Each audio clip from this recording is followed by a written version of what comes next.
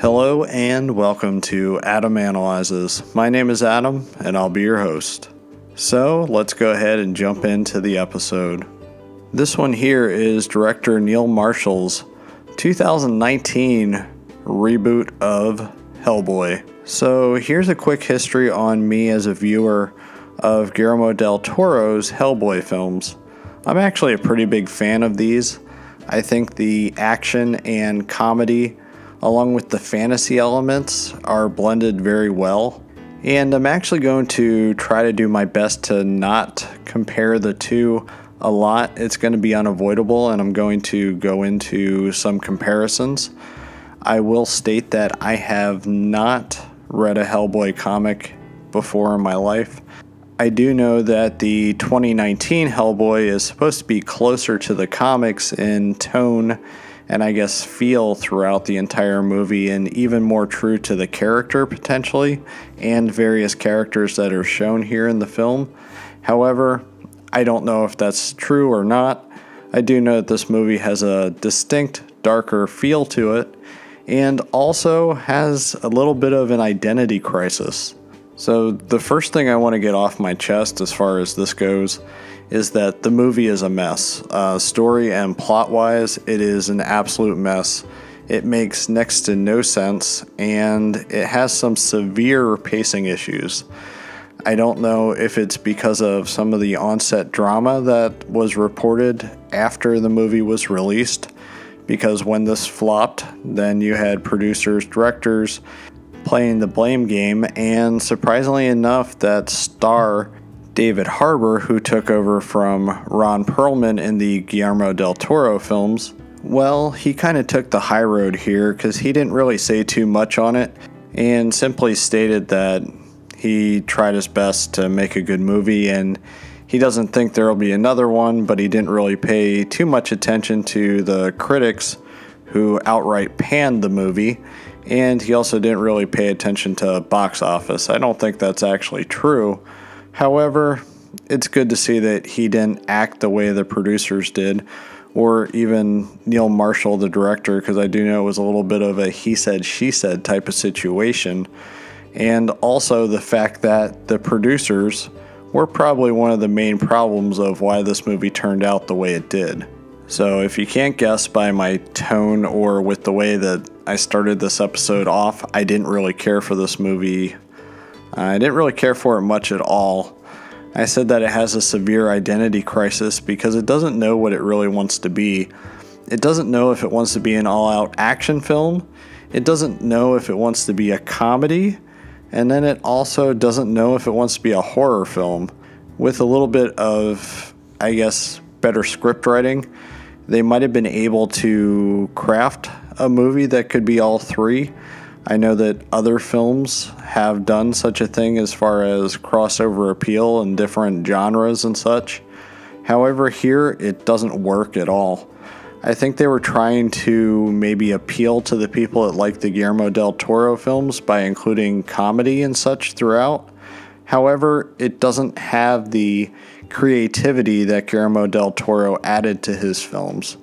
I do understand that one of the big criticisms of Del Toro's movie is the fact that we weren't getting an actual Hellboy movie. Instead, we were getting a Guillermo del Toro movie with all of his fantasy elements that just so happens to star Hellboy. And I can understand that criticism on that, but it's also one of the reasons of why I love the first two Hellboy films. They're a lot of fun, and I think they provide a good story. And then I also like the storybook and, I guess, fairy tale type of ideas that was incorporated into it. But here, we have a lot of that missing. There's not a whole lot of fantasy stuff, but instead there's a lot of horror fantasy. And some of the horror aspects are actually handled pretty well. I really like the character of Baba Yaga. I thought that the character was actually kind of on the creepy side. No, I don't really get scared at any of that stuff. But it was actually kind of creepy, especially with the way the different contortions and movements of Baba Yaga were portrayed.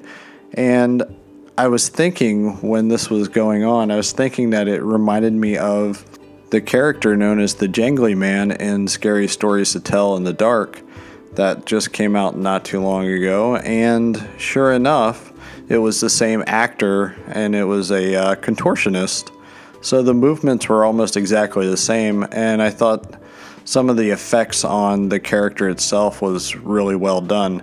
Some of the practical effects here are well done in the film.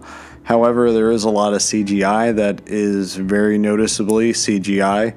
You will not confuse what is practical and what is computer animated here at all, because it definitely sticks out. And while it did stick out in the Del Toro films, it actually was blended better than what it is here. And it kind of bothers me just a little bit because I feel like there is an actual good movie lurking somewhere beneath the poor scripting, some of the poor special effects, and some of the, I guess, pacing issues. I really do believe that there was a absolute decent film. It's just, I don't know, it seems like nothing came together to make a cohesive movie.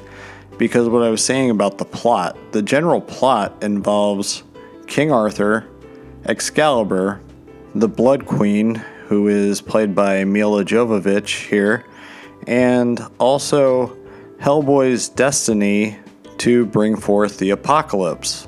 All of this is not really balanced well as far as from a story aspect, because everything is actually all over the place. It's literally all over the world. I guess they tried to do this to make the story and the movie feel bigger, but I think in a lot of ways it made the story feel, I don't know, it made it feel very slow and dragging. I seriously thought that the movie was well over 2 hours, and I was only about an hour and 20 minutes into the movie, maybe even an hour into the movie. I was thinking, all right, it's got to pick up, something's got to happen, and yet nothing really did happen. I forgot to mention too, one other thing about the plot. Everyone's trying to kill Hellboy. Everyone's trying to kill him because of him bringing forth the apocalypse. Not only is the story hard to follow and not really coherent at all, you also have a whole bunch of dialogue that just feels like just a bunch of filler, and I want to say that it's just all kind of ridiculous. But remember when I said that I think that there is an actual good movie lurking underneath somewhere in this film? I think somebody should actually go and make a fan edit of this movie and see what happens, because it really wasn't bad as far as the acting. I think David Harbour actually did good with what he was given, script-wise and everything. You also had a favorite from the show Deadwood. You had actor Ian McShane as Professor Broom, and he did a good job as well. And surprisingly enough, Mila Jovovich mostly was decent, and I really don't care for her at all. I kind of look at her resume as strictly being the Resident Evil films. I know she's done other things, but I really don't care for the Resident Evil films at all. And I don't really buy her character in those films. However, here, she's not bad. But again, it's an actor trying to do the best with what they could with the poor scripting and the poor dialogue. It would actually be interesting to see a director's cut even of this. No, I'm not asking for a longer film. I'm asking for a more coherently edited film. Maybe that would make all the difference in the world. I do know that the producers took over. Director Neil Marshall, I'm surprised he didn't file a Alan Smithy on this movie because of the fact that he was not given final cut, and I know that a lot of directors do not get final cut, but apparently during the entire editing process he was locked out, so he had no control over whatsoever how the movie actually came out. So in a lot of ways we actually have a Spider-Man 3 type of situation here. We have too many cooks in the kitchen. As far as I know, this Hellboy movie had 17 producers on it, and all of them were at war with each other, including being at war with the director. I do know that David Harbour wound up refusing to shoot additional scenes, and I think that's probably because of the chaos that happened on set. He never spoke out about it, and I don't think he would because he appears to be a class act. He thinks of it as something as being in his past probably, and that's good enough for him. You know, they tried and it didn't work, so he's going to move on to more Stranger Things potentially. The only other thing that I can think of that might have helped save this movie is if they would have stuck to one type of film. And that's, you know, if they would have stuck with the absolute horror aspect or the comedy aspect or even the all-out action. I mean, there's moments where you think the movie's going to bust into just becoming an action film. And maybe that would have worked to its benefit. I don't know. What I do get here is the fact that the movie just simply did not work with all the elements involved, including the original creator of the Hellboy comic. And the most interesting thing about this is because even when the reboot was being put into production, Guillermo del Toro still went and set about doing a Hellboy 3 to the original creator and also to Ron Perlman. And, well, Mike Mignola, he said no. In a lot of ways, I'm kind of glad that this flopped. I'm glad that it flopped just specifically so that we don't get any more sequels to a bad movie. Did I want to see this movie flop? Not really. Did I absolutely want to see a reboot of Hellboy? No. I would have much preferred to finish out the Hellboy trilogy with Hellboy 3, and I do know that that would have involved Hellboy actually bringing forth the end of the world in order to save the world. And I actually think that that was kind of an interesting idea, and they did play with that idea here, which I think is kind of funny. I don't know if that was a little jab at Del Toro, if it was a little wink and nod at the fans to, hey, well, you didn't get the movie you wanted, but this is what you got, and we're giving you a little taste of what it might have been. I don't know. One other thing before I close out this episode, I do want to say about the movie being rated R. I think within the first 5 or 6 words, we do get some profanity, and it kind of made me go, seriously, guys?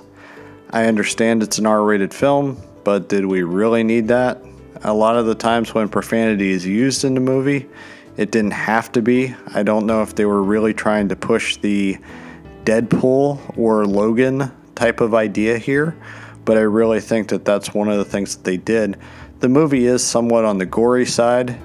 You do see blood fly at the camera quite a few times, and I guess that's another thing to say, hey, this is an R-rated movie.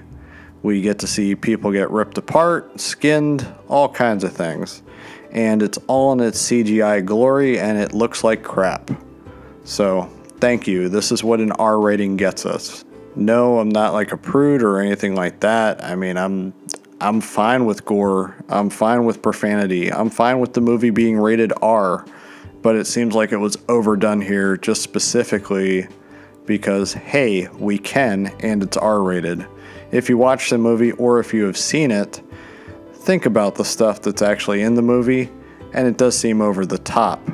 Maybe that would have been a proper way to go with the movie too, is to do an over-the-top action, gory film. I don't know. I mean, maybe that could have helped it.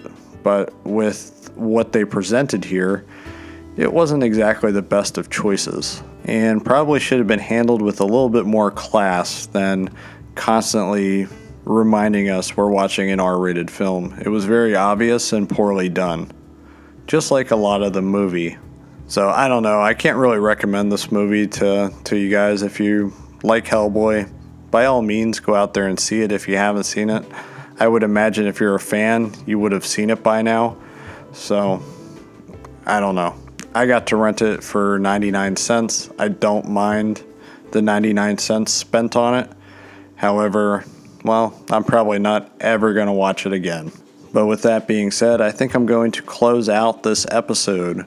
As a reminder, you can find me on Instagram and Twitter at Adam_analyzes. Also, check out my website at adamanalyzes.com. You can actually reach me at either my Twitter or my Instagram. If you want to shoot me an email, you can send me an email at adamanalyzespodcast@gmail.com. Also, make sure to check out some of our other shows, such as Inner Honest Opinion, which is our main podcast. Check out Marvin's podcast, which is Buddy Talks. That actually has some pretty awesome retro stuff I think you guys would like. And also, we like reviews. We love those digital hugs. So if you have a free moment, and if you just give the show a review, I would definitely appreciate that as well. But with that being said, good night.